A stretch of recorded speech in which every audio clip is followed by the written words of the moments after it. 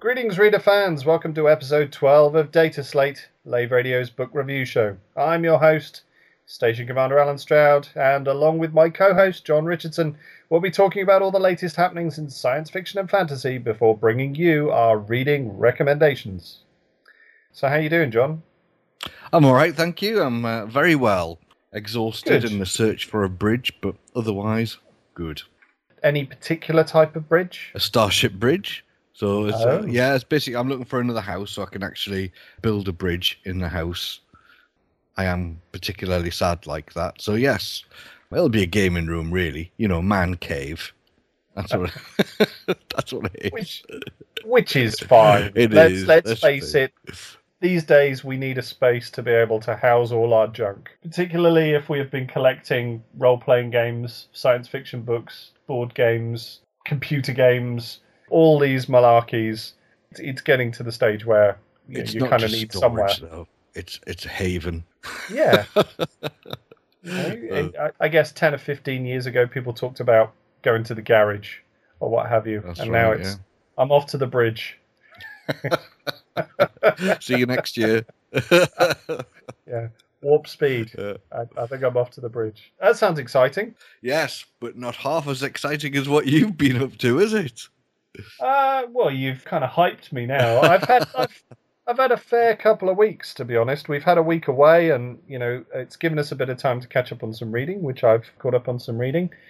Things that have been going on. So I've just literally, this evening we're recording, and I have flown back from Bulgaria and got home because there was a bit of a trouble on the motorway. But I got home 4 hours ago, so I'm pretty tired. I was out in Bulgaria to talk to Julian Gollop and the guys at Snapshot Games, who I am writing the official novel for their forthcoming release, Chaos Reborn, which at the moment people can get on Steam Early Access, and is a wizard combat game where it's like chess, but you summon all sorts of creatures and cast all sorts of spells. So yeah, it's a turn-based multiplayer wizard combat game, which is great fun. All the original Lave Radio team, when we were doing the show a year or so ago, when it appeared on Kickstarter, we all backed it.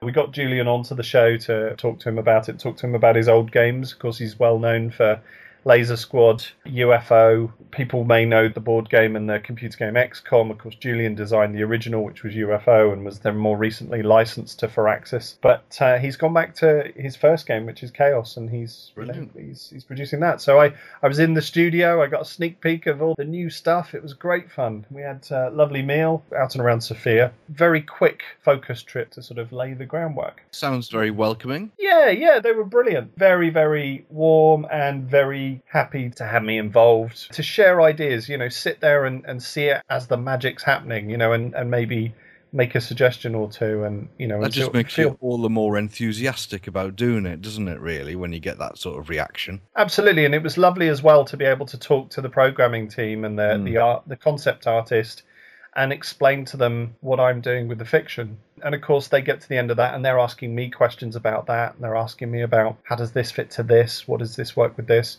Could you use this word? It was lovely, really lovely. So really enjoyed myself. Oh, brilliant. And came home, as I say, exhausted. But prior to that, what other things have I done? Well, I've written a lot, which I'll talk about in a little bit, on a variety of different things. And finished with teaching at the moment. So we're just doing all the marking, just getting all the marking away so the students can get their grades.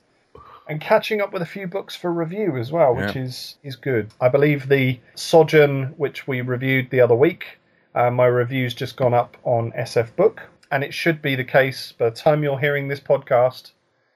Elite Lave Revolution is back on Amazon. Yay! I can do a squeak. I'm not going to do a squeak. I'll just do a yay. Yay! It's been off for 2 months. It's now back on Amazon. We have a new edition up. It has 11,000 words more than the previous edition. So the second edition is 11,000 words longer. Good Lord. 2 appendices have been added to the story. That's a lot of words you've just added.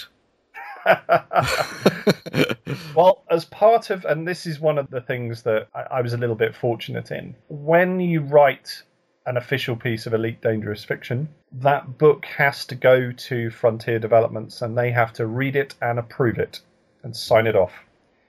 As part of my Kickstarter, I had produced a set of appendices as backer rewards. 4 of those appendices were not included in the original book in the first edition. 2 of those appendices have now been included in the second edition. That's where those extra bits have come from.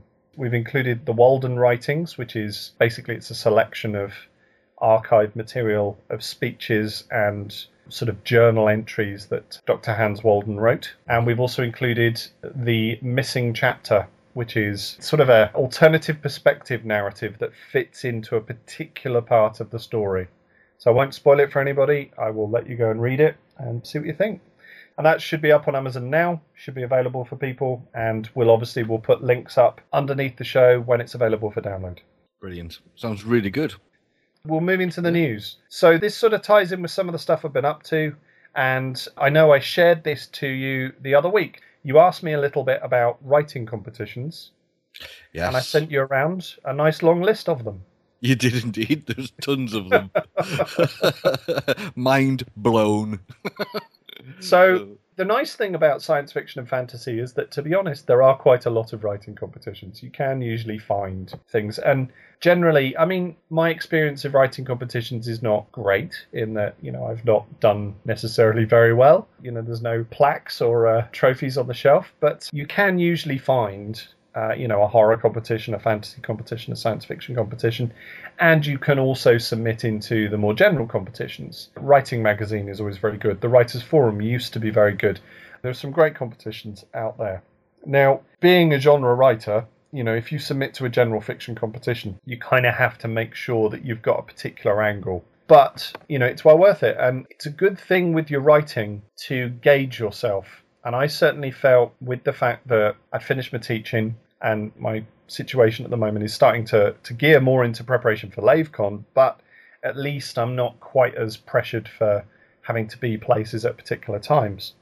So I decided, this is probably time to start gauging myself again and measuring where I'm at with my writing. So I wrote a few short stories and chucked into a few things. I've got a few links for people. So if you're interested in taking a look at a wide selection of competitions, you can find a good selection over at Writers Reign. Now, this is www.writersreign.co.uk/short-story-competitions.html. And it gives you a good list of all the ones that are due up soon and going on currently. I noticed that the entry for these is remarkably cheap as well. You don't have to pay too much, a couple of quid really for some of them, to enter into the competition. Some are free. Yeah, I think it's well worth it because some have prizes, obviously, and have to fund the prizes. Yeah, you tend to find with a few of them that they are using the entries for each year to fund the prizes. Mm-hmm. With some of them, they're sponsored. With some of them, they've got some sort of magazine circulation, so it kind of helps them, get the stuff there and so on and so forth. But there are also, with a few, there are options for crits. You've got things like Dark Tales, which has just gone off because I think it's closed for this month, but it'll be up again for next month. Dark Tales is horror. And what they will do is, if you submit, you can submit just a story, or you can submit for a story and a crit. And they'll then send you a crit of how they feel, the story's done. And there's a few that are like that, which is really useful. It's good for a writer to gauge themselves, which I think is good. The one that I did want to mention that's not on that list is Elite Dangerous executive producer Michael Brooks also runs a competition. Over on his blog, thecultofme.blogspot.co.uk, he runs a monthly 500-word competition. Now, if you're just starting out in writing, 500 words is not too much of a deal, as it were. It's fairly simple to sort of put together a 500-word piece and chuck it in and see what happens. And the top prize is a 50 quid Amazon voucher. Then it's 20 quid for the second prize, £10 for the third. And what he does to help you is he'll put an image up and that image, you have to write your story inspired by that image. So it gives you something to sort of train yourself to every month. So very, very useful, very interesting. I haven't had a chance to submit on it for quite some time. I did put something in when he first started it, and it was just a small piece from another piece of fiction I was working on. But I've now managed to, in the June version, there was a competition with a very ornately carved door, so I've chucked in a story for it, and we'll see what happens. The inspired by thing with a picture was something that I did a few years ago as well, and I always find that to be really useful because, you know, you can sit there and have a theme on something, but when you actually look at a picture of something, that gives you so much more than just a couple of words theme. So you find yourself wanting to embed this whole picture into the narrative of the story somehow. It's brilliant. I love that whole idea. It is really good for beginners, I think, because then you sort of, you know, you've got something more to aim for. And 500 words, I mean, I've done I can't remember which competition it was, but they wanted 666 words. Competition. And I did that, and that was a bit of a challenge, you know, just getting it dead on 666 without losing any of the flavour of what you wanted to get across. So I'd imagine 500, despite the fact it's not very many words, to actually put your start, middle, and end in 500 words, you know, it can be quite hard, I think. A-level creative writers, when they go into their exams, they have to write a 300-word story to write a creative piece in an exam, because most of the time, if you're writing a creative piece, what you want to do is write it and then edit it and edit it and edit it and, you know, then be happy with it. Yeah. So if you go into a 2 or 3 hour exam writing a creative piece of any significant length, it's actually quite tricky. So it's much better to give them 300 words and sort of allow them to tweak. So with this, I like the idea of this because it does allow, with 500 words, you've got that opportunity. And as you say, you're sort of tweaking and fixing and nudging and, you know, and altering. Michael does say it's up to 500 words, so you can be a bit under if you want to. Yeah. I was 500, but, you know. I think the last word I added was manicured. I had manicured nails instead of just nails, and, you know, so it was... There you go. I went, I could put manicured in. So the thing is that what it does do with that small word limit, it does, as you said, it trains you into trying to get your whole structure into that.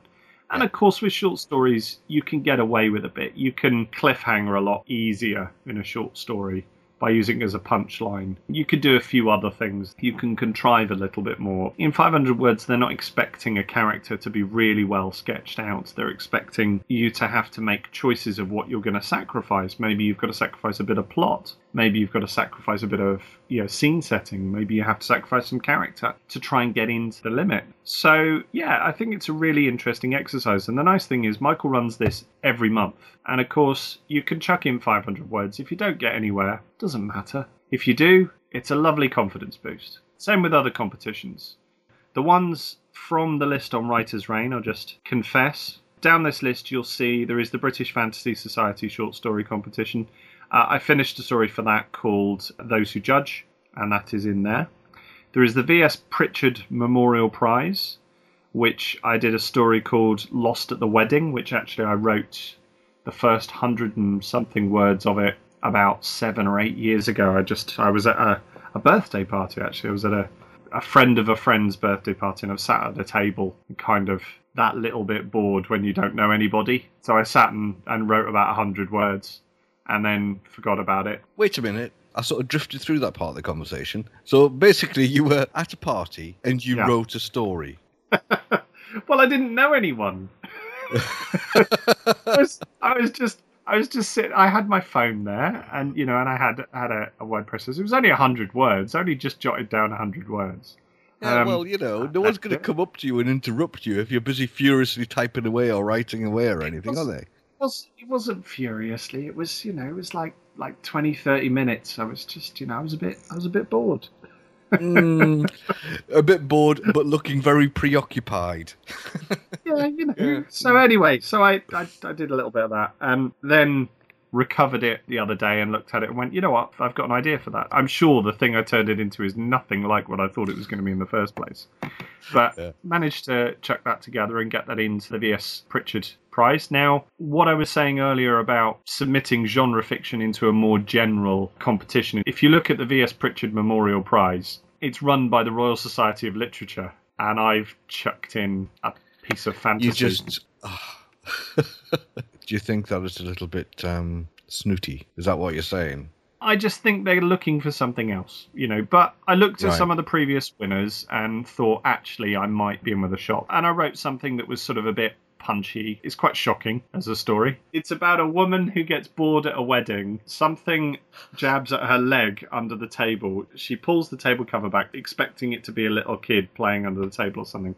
Turns out it's a 2-foot tall fairy with a penknife who blackmails her into stealing the wedding ring of the husband at the wedding. She goes to talk to the husband, who she doesn't know because she's the +1, so she doesn't really know people. So anyway, she goes to talk to this husband. He shows her the wedding ring, and this fairy emerges, grabs hold of his hand, bites his finger off, and flies out of the hall. And that's the story. Yeah, that's pretty good, actually. I like that. Yeah. They might be looking for something different, but it's a fantasy story that punches you in the face. And I thought, you know what? I'll chuck it in. And of course, as I say, I probably won't get anywhere with it, but if I don't, then I'll chuck it in something else. Yeah, but you had fun though, so made me chuckle. I don't know where the idea came from. Oh, it's brilliant. No, so that one I've chucked in for. I've put some stuff in on Michael's. There's some stuff in on the British Fantasy Society short story competition. There are one or two others I'm looking at the moment. I think there is a dystopian contest that's due up somewhere in the middle of July. It says the 1st of July, but I think it's actually due up on the 15th. But anyway, so yeah, worth checking in on short story competitions. Any writer that's aspiring, have a go. You got nothing to lose. And speaking of that, so we should also mention that our esteemed colleague of Lave Radio, Grant Walcott, runs the Art of the Drabble, the Abracadabble, every week, which he collates 100-word stories from the Elite forums and then reads them out live on the show on Fridays at 7 o'clock. So there's a vast collection of 100-word stories, and they're now getting known by the term drabble these days. 100-word story is known as a drabble. A drabble. And he's got this vast collection of them.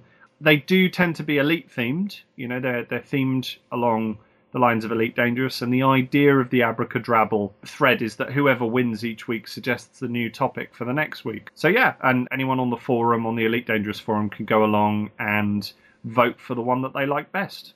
So they've continued that. They've done loads and loads of them, and it's kept on going. It's one of the most popular threads of the entire forum.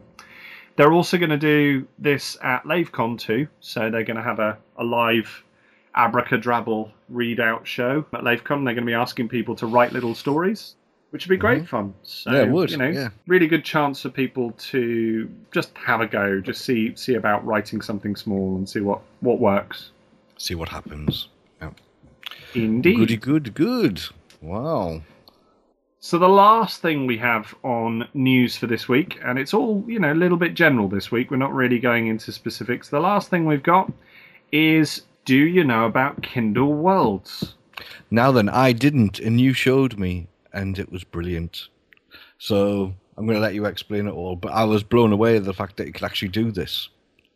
Amazon have launched this. I think they launched this in the middle of 2013. What they've done is they have bought licenses or bought the ability for people to write stories in particular popular franchises. Now, these are not necessarily all the ones you've heard of, but there's a good selection. And you can go and find Kindle Worlds, which the URL is kindleworlds.amazon.com/worlds.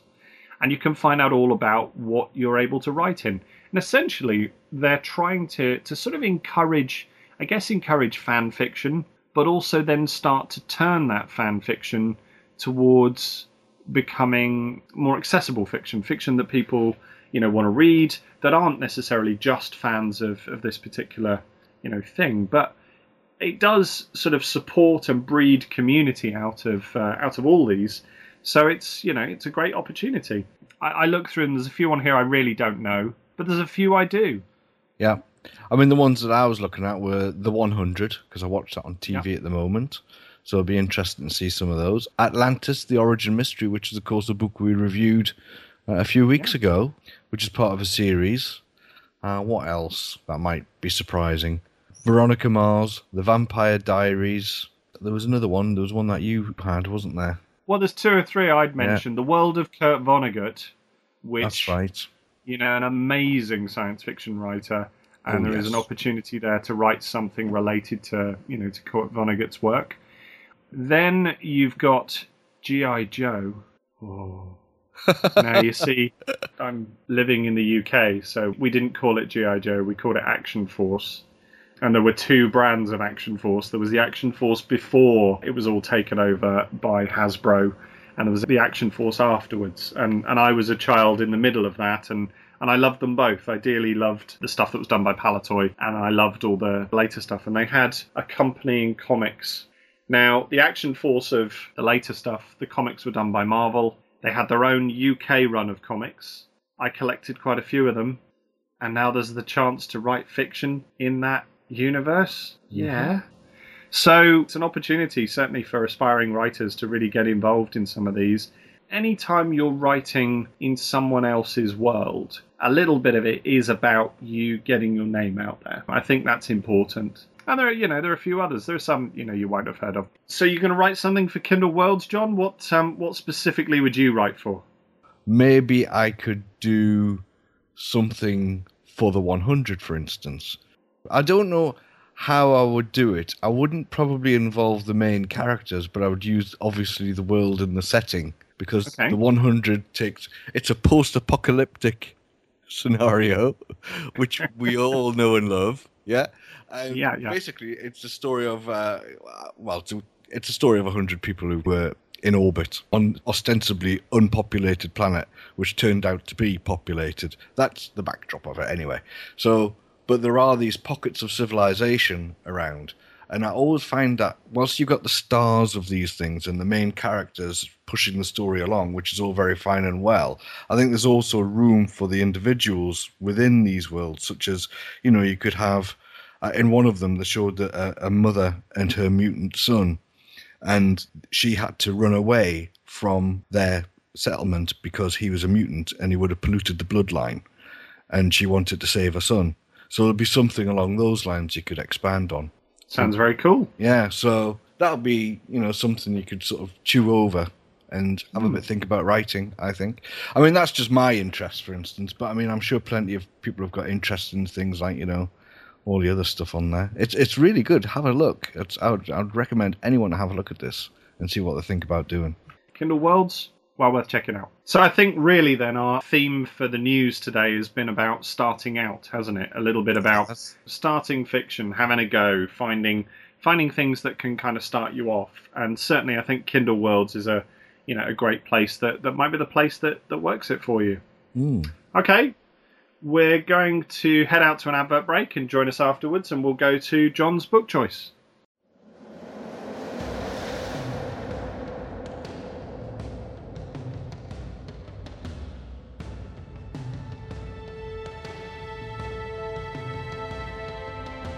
Greetings, Commanders! Ambassador Crash here, and you're listening to Lave Radio, the hottest show this side of Dizzo.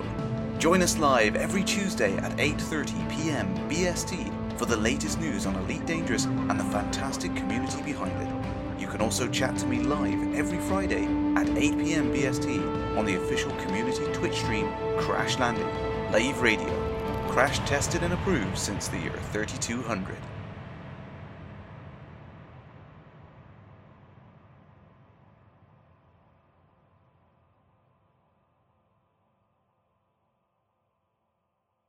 Is your life like this? Take that, evil pirate scum! Pew pew pew pew pew!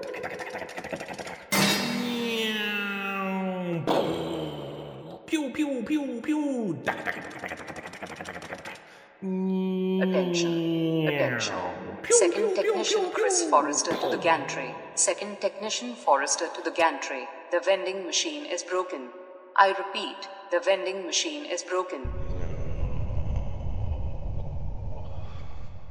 It could be like this. Drive charging. Ready to engage.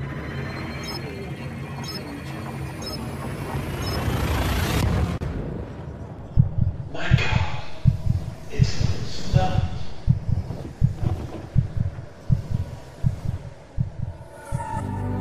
Come to LaveCon, the science fiction and fantasy festival which celebrates creativity and is inspired by the computer game elite. Join us for board gaming, LARP, cosplay, LAN, tabletop roleplay, workshops, special guests and of course Elite Dangerous. LaveCon 2015 is being held on the 11th and 12th of July, just outside Northampton, England. Book your tickets at laveradio.com.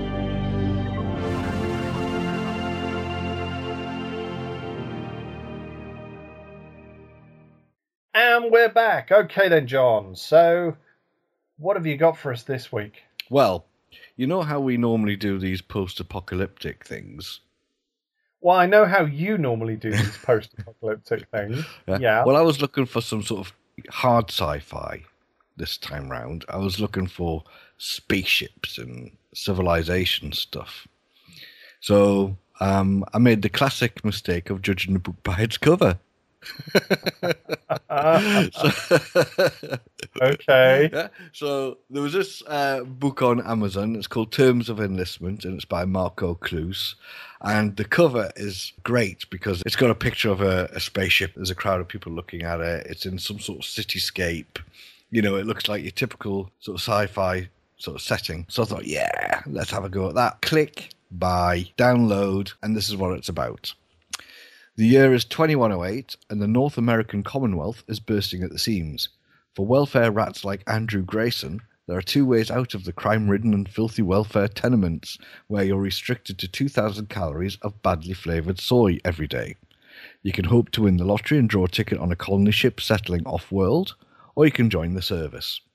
With the colony lottery a pipe dream, Andrew chooses to enlist in the armed forces for a shot at real food, a retirement bonus, and maybe a ticket off Earth.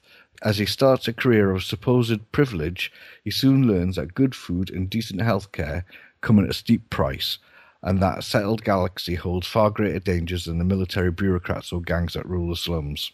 So there we go, that's what it's about. So it's kind of like dystopian, you know, it's got the people who have food versus the people who don't, the military might against the oppressed masses, that sort of thing. The interesting thing about this is the first book of the Frontline series. It is, yeah. So are you aware that Marco Cluse's second book of the Frontline series was nominated for a Hugo this year?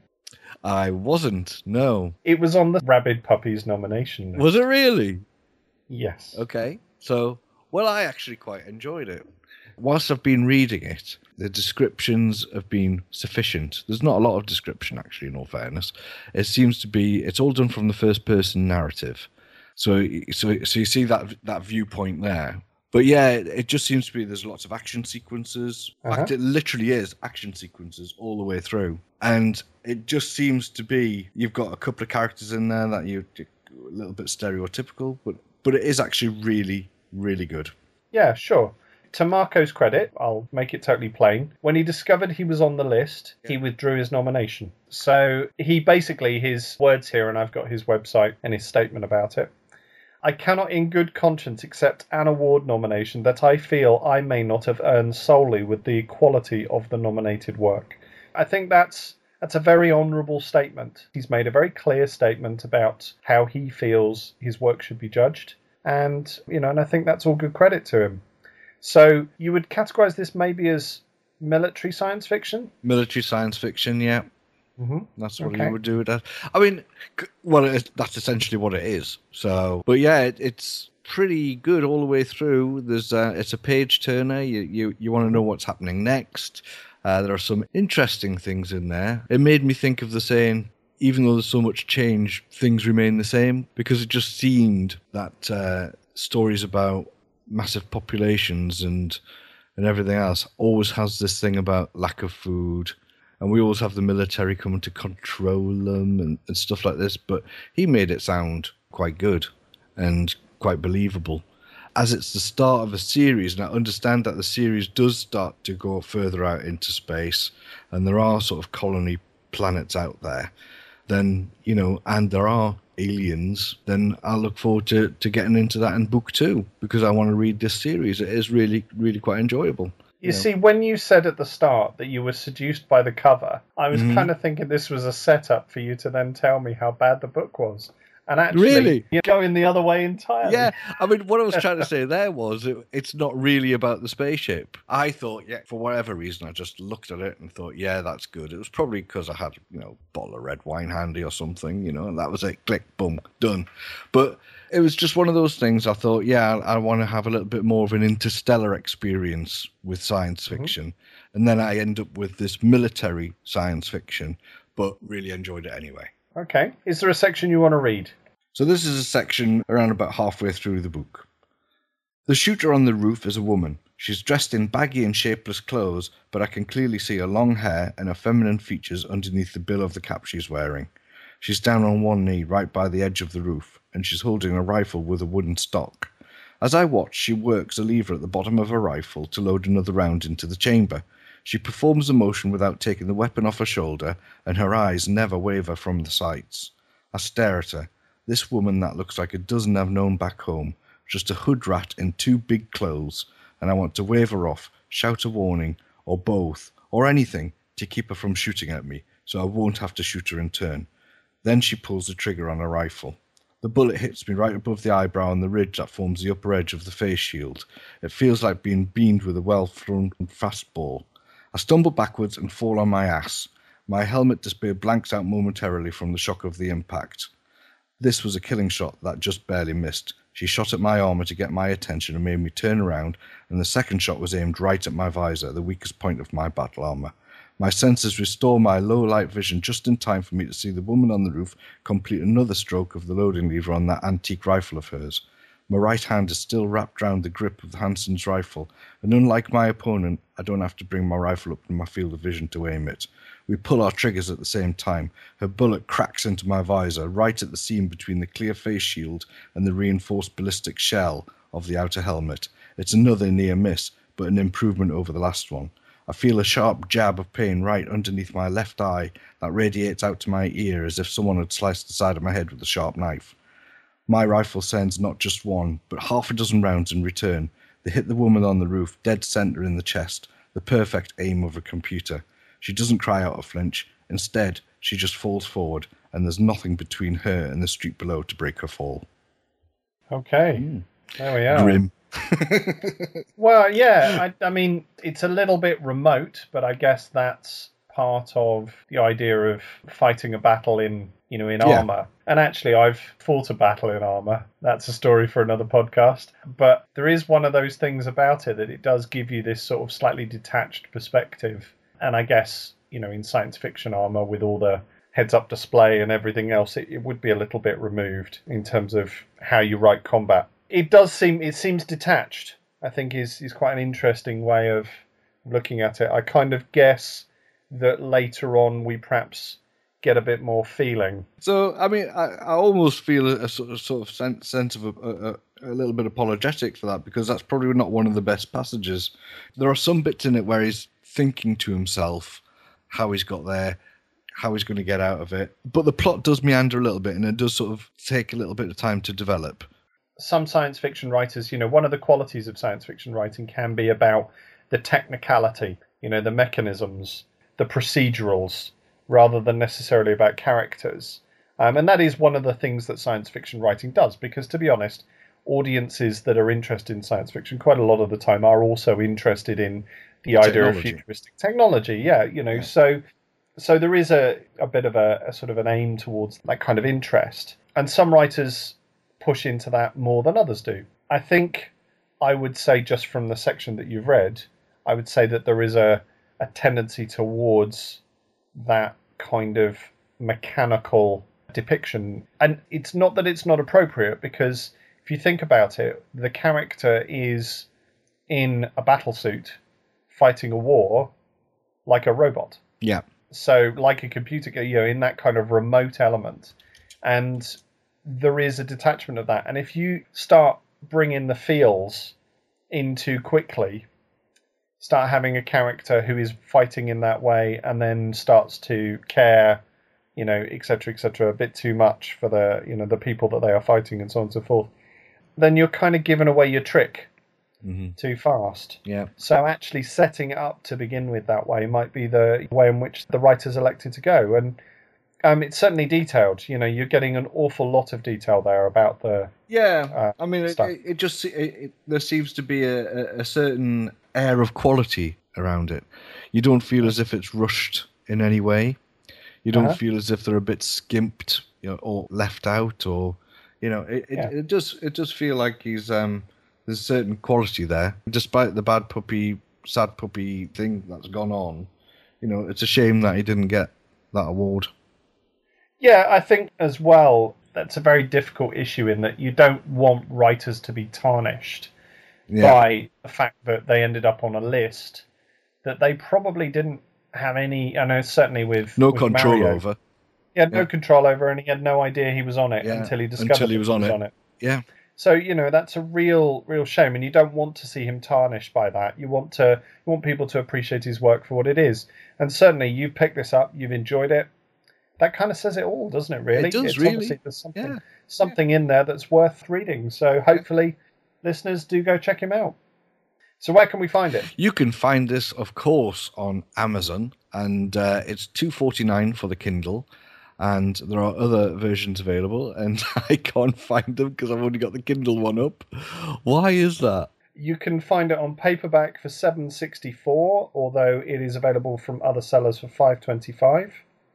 You can find the audio download unabridged is free with your Audible trial, so if you chose to take Audible.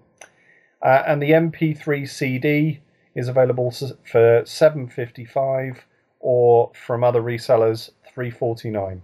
Thank you for reading that page for me. That was right in front of me and I couldn't see.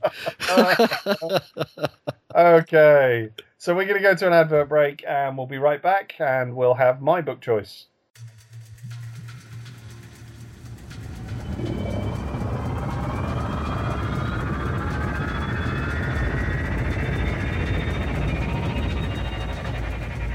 It was a dark and stormy night in space. Scratch that. How can you have storms in space? There's no atmosphere, precipitation, or strange men dancing on pavements. The Force, dude. Dark side. Word.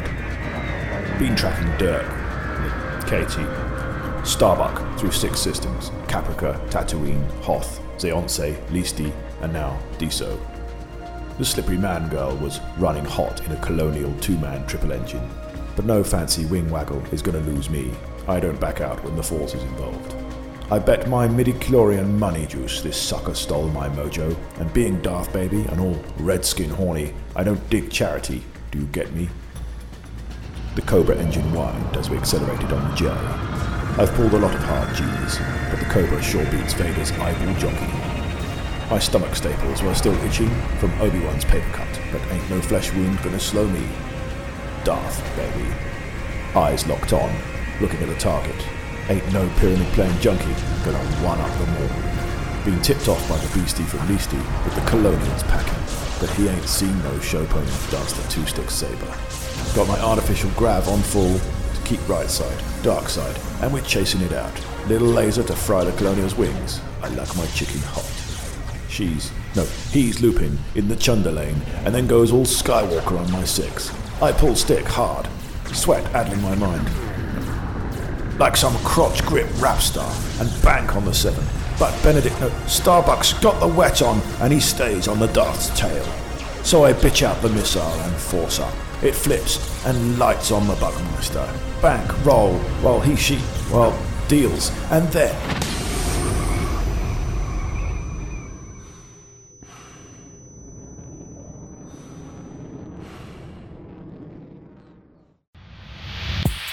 Greetings, Commanders! Second Technician Fozzer Forrester here.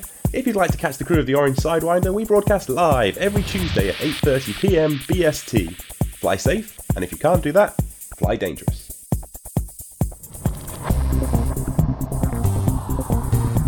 is your life like this? And we're back. All right, so I've got a book choice for you that's a little bit different to yours, I think, John. So what have you picked this time? I've picked The Quantum Thief by Hannu Rajaniemi. And I know Hannu. I have spoken to Hannu a couple of times at different events. He's a lovely guy. This is his first book that was published. The series is now 3 books. So you've got The Quantum Thief, The Fractal Prince, and The Causal Angel. And I'd got The Quantum Thief a little while ago after I'd met Hannu and thought, I want to read his stuff. So I bought it and I left it in the pile thinking, I'd need to do all the things I'm reviewing at the moment. And then I'll get to that. And I got to it. And yes, it's very interesting. So I'm going to break with tradition here. Oh, no, you can't do that. I am going to break with tradition. So I'm going to read you the blurb, and then I'm going to read you an excerpt, and then we're going to talk about it. The Quantum Thief is a dazzling hard science fiction novel set in the solar system of the far future. A heist novel peopled by bizarre post-humans but powered by very human motives of betrayal, revenge, and jealousy. It's a stunning debut. Jean Le Flambert is a post-human criminal, mind burglar, confidence artist, and trickster.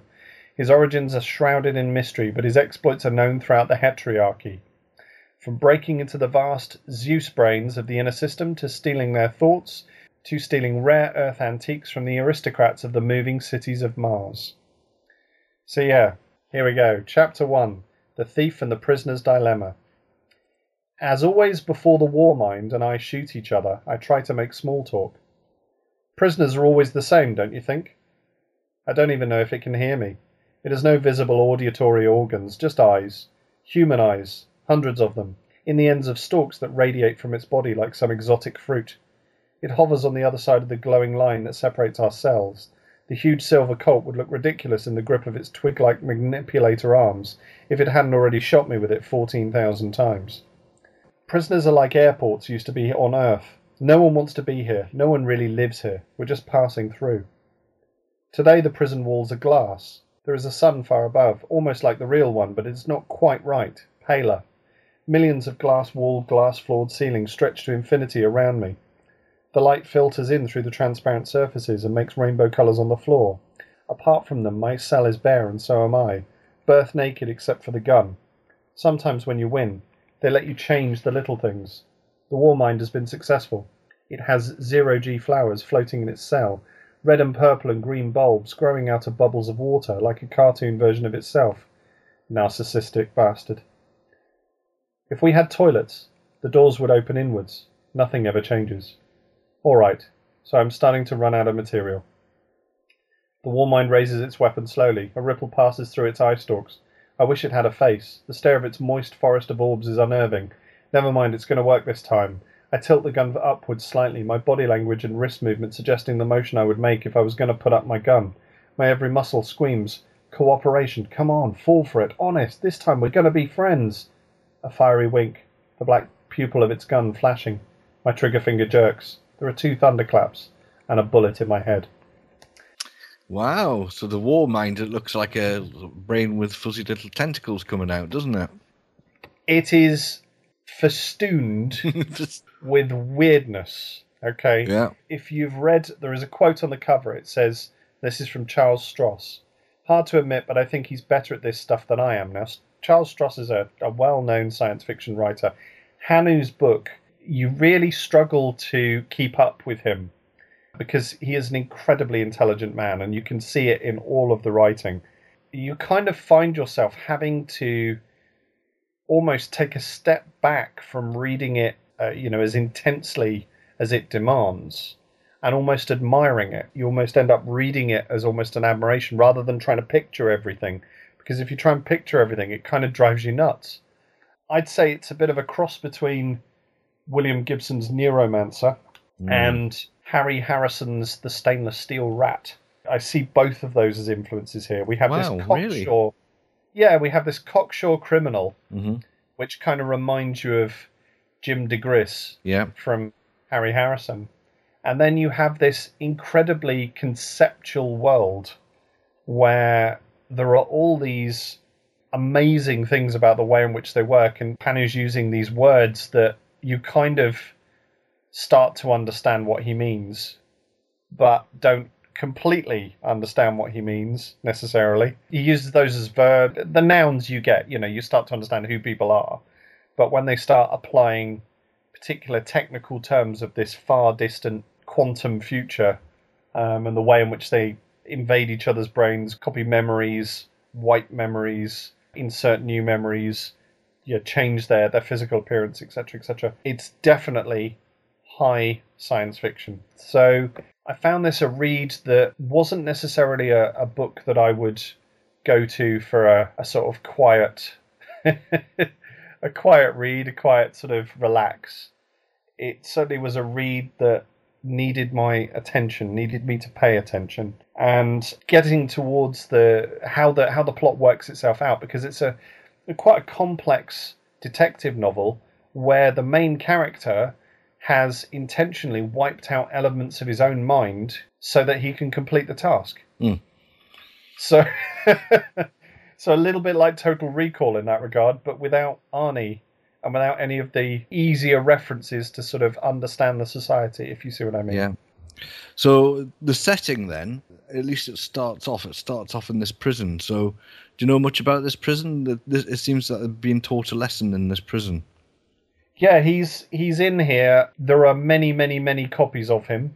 They are attempting to re-educate him in some way, and they are using these scenarios to try and get him to, at least on the outside, that's what it seems to be, to try and get it, to correct his behaviour. They're not the straightforward kind of, it's not done in a straightforward way. It's not how you would expect that kind of premise to go. Yeah. In that you would expect that premise to be putting the character in situations and asking them to behave nicely. Realistic situations, asking them to behave nicely. No, we go a level or two below that, and we go straight to the psychological choices and competitive instincts of the character. And what we do is we start teasing at those, which is where this war mind confrontation, gunslinging duel sort of kicks us off. Effectively, he's in that situation because he knows what the corrective behaviour is that they are asking for him to do, but he also knows that because they're in his head, if he just pays lip service to it, that doesn't work either.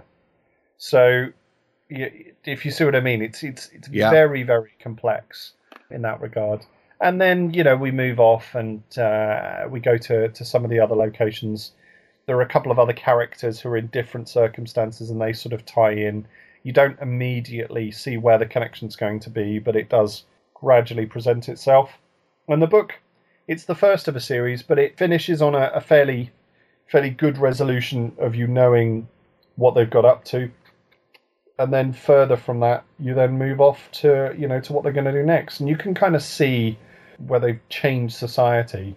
You can see where the aftermath, the fractal prints will pick up to kind of cover the aftermath. So, yeah, it's a book that just impresses you with the intelligence of the page. You do marvel at how somebody can imagine this. I couldn't write this. I couldn't imagine it. I couldn't imagine a future that is like this. But I guess at the same time, it does make you think that a lot of the time when we're reading science fiction and we're trying to imagine futures, we are relating them to what we understand now. And actually, the people who we are imagining in these far futures would possibly have a very, very different understanding of the world in which they live. And that's kind of what you get with this. Yeah. I mean, because we've been talking in the past about the extrapolation of where we are today, to get to the near future piece. But sometimes you've got to make that leap, haven't you? And just get yourself far removed from that to actually come up with something as fantastical as what this appears to be in Quantum Thief. Yeah, it's a long way into the future. And if you think maybe some of the 1950s authors, 1960s authors who were looking a long way into the future and imagining a sort of interstellar society, the society they imagine is fairly similar to our society, just on lots of different worlds with hyperdrive and a few other bits and pieces. To take an example of that, you can look at what I've written. You can look at Lave Revolution. Lave Revolution it's in that tradition. It's in that kind of fairly safe, imagined future. Whereas this is stuff where someone has tried to get into the head of something that, is wholly speculative in the nature of the human condition, and still have these people as being, having human emotions and human responses. Yeah. But they have all these other things. The contents of your own mind is no longer sacred. People can steal your memories, rewrite your memories, change your memories, and fundamentally alter everything about the existence that you're in, because of the ways in which this stuff all works. It's incredibly intelligent. And this is the beginning of a series as well, isn't it? Yeah, there's 3 books. I'm doing a review for SF Book of the 3rd book in the series, which is The Causal Angel. When I get to that, I will be chucking that up onto to SF Books. That'll be in the next few weeks. But this is the first one. If you're going to read this, you need to realise what you're going to read. Yeah. This isn't a book for the faint-hearted. This is I was just looking at some of the reviews. Yeah. This is a challenging science fiction book, and I think it's something that you need to accept that that's what it is. Yeah, because some of these have. There's a lot of people who've basically given it absolutely racing reviews, and there are other people who, of course, are touching on what you were mentioning, where sometimes if you don't, it's hard to imagine some elements that he's describing. So some people are obviously having difficulty with that. But the vast majority are saying it's brilliant. There is a literary group of texts in science fiction. This would be in that literary group, because it really does do that kind of, and it works very, very hard to give you this incredibly intelligent but also difficult to penetrate environment. And actually, when Gibson was first read, when people first read Neuromancer, people struggled with the fact that he just used terminology that they didn't understand. He was using concepts related to hacking and related to computer networks that most people didn't understand, didn't know about. And some of those concepts have become general parlance today. But he was just using it, and just going through it and talking about how these networks worked and how you could talk to an AI inside the computer network and this, that, and the other. And it was sort of a tour de force, and it really sort of set things.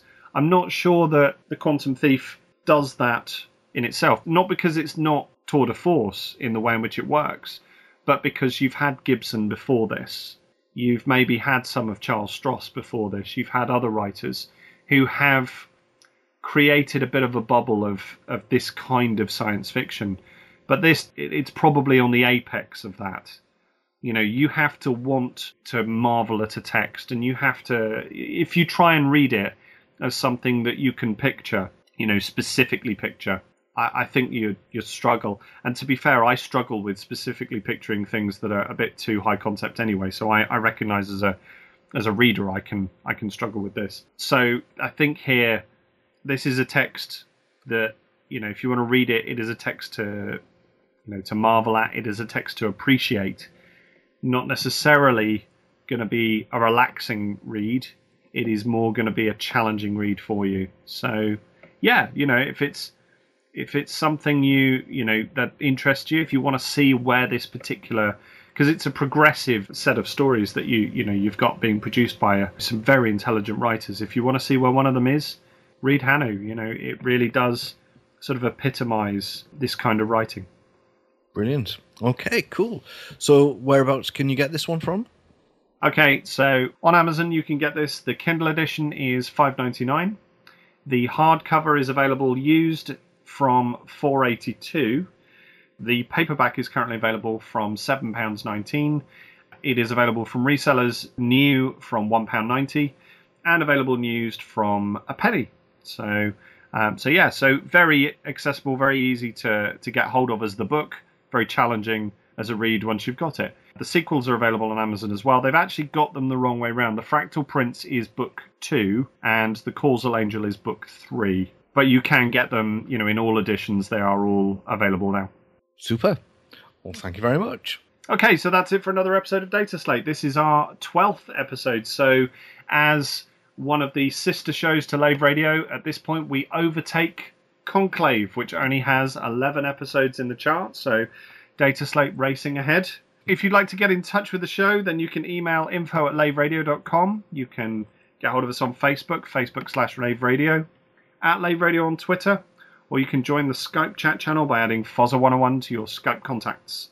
You can also join the TeamSpeak server where commanders come to hang out and chat. That's laveradio.teamspeak3.com. With LaveCon fast approaching, please do go check out the pages on the Lave Radio site. The activities have now been posted. There are 1 or 2 tweaks going up, but there is a provisional list of everything that's going on over the weekend.